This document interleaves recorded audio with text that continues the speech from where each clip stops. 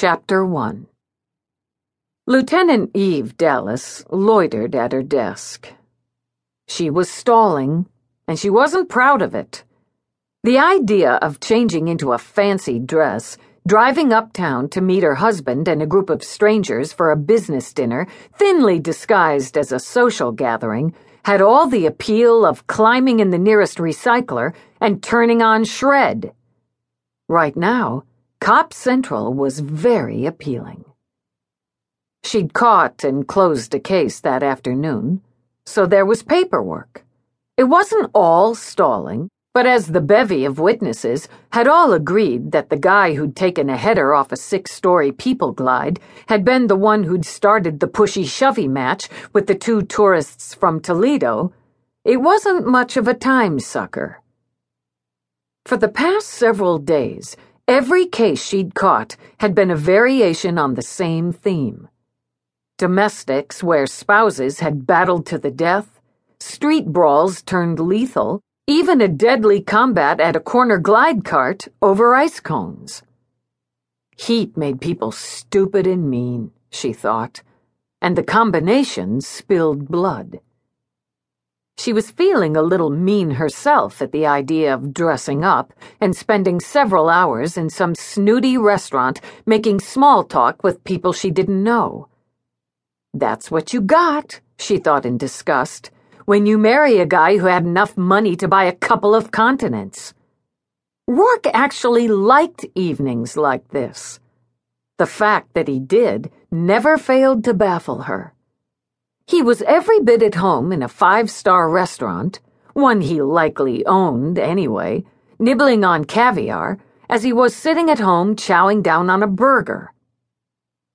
And she supposed, as their marriage was approaching its 2nd year, she'd better stop crabbing about it. Resigned, she pushed back from the desk. "You're still here!" Her aide, Peabody, stopped in the doorway of her office. "I thought you had some fancy dinner deal uptown." "I got time." A glance at her wrist unit brought on a little tug of guilt. Okay, she was going to be late, but not very. "I just finished up on the glide diver."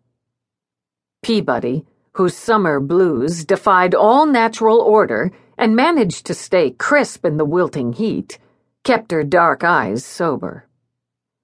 "You wouldn't be stalling, would you, Lieutenant?"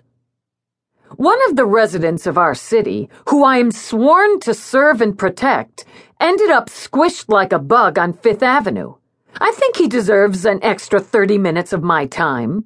It must be really rough. Forced to put on a beautiful dress, stick some diamonds or whatever all over you, and choke down champagne and lobster croquettes beside the most beautiful man ever born on or off planet. I don't know how you get through the day with that weight on your shoulders, Dallas." "Shut up." "And here I am, free to squeeze into the local pizza place with McNabb, where we will split the pie and the check." Peabody shook her head slowly. The dark bowl of hair under her cap swayed in concert. "I can't tell you how guilty I feel knowing that." "You looking for trouble, Peabody?" "No, sir." Peabody did her best to look pious. "Just offering my support and sympathy at this difficult time." Kiss ass. Torn between annoyance and amusement, Eve started to shove by. Her desk link beeped. "Shall I get that for you, sir, and tell them you've gone for the day?" "Didn't I tell you to shut up?" Eve turned back to the desk, took the transmission. "Homicide, Dallas." "Sir, Lieutenant."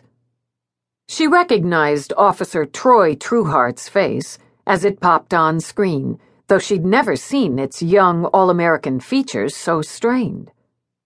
"Trueheart." "Lieutenant," he repeated after an audible swallow. "I have an incident. In response to... oh gosh. I killed him." "Officer?" She pulled his location on screen as she spoke.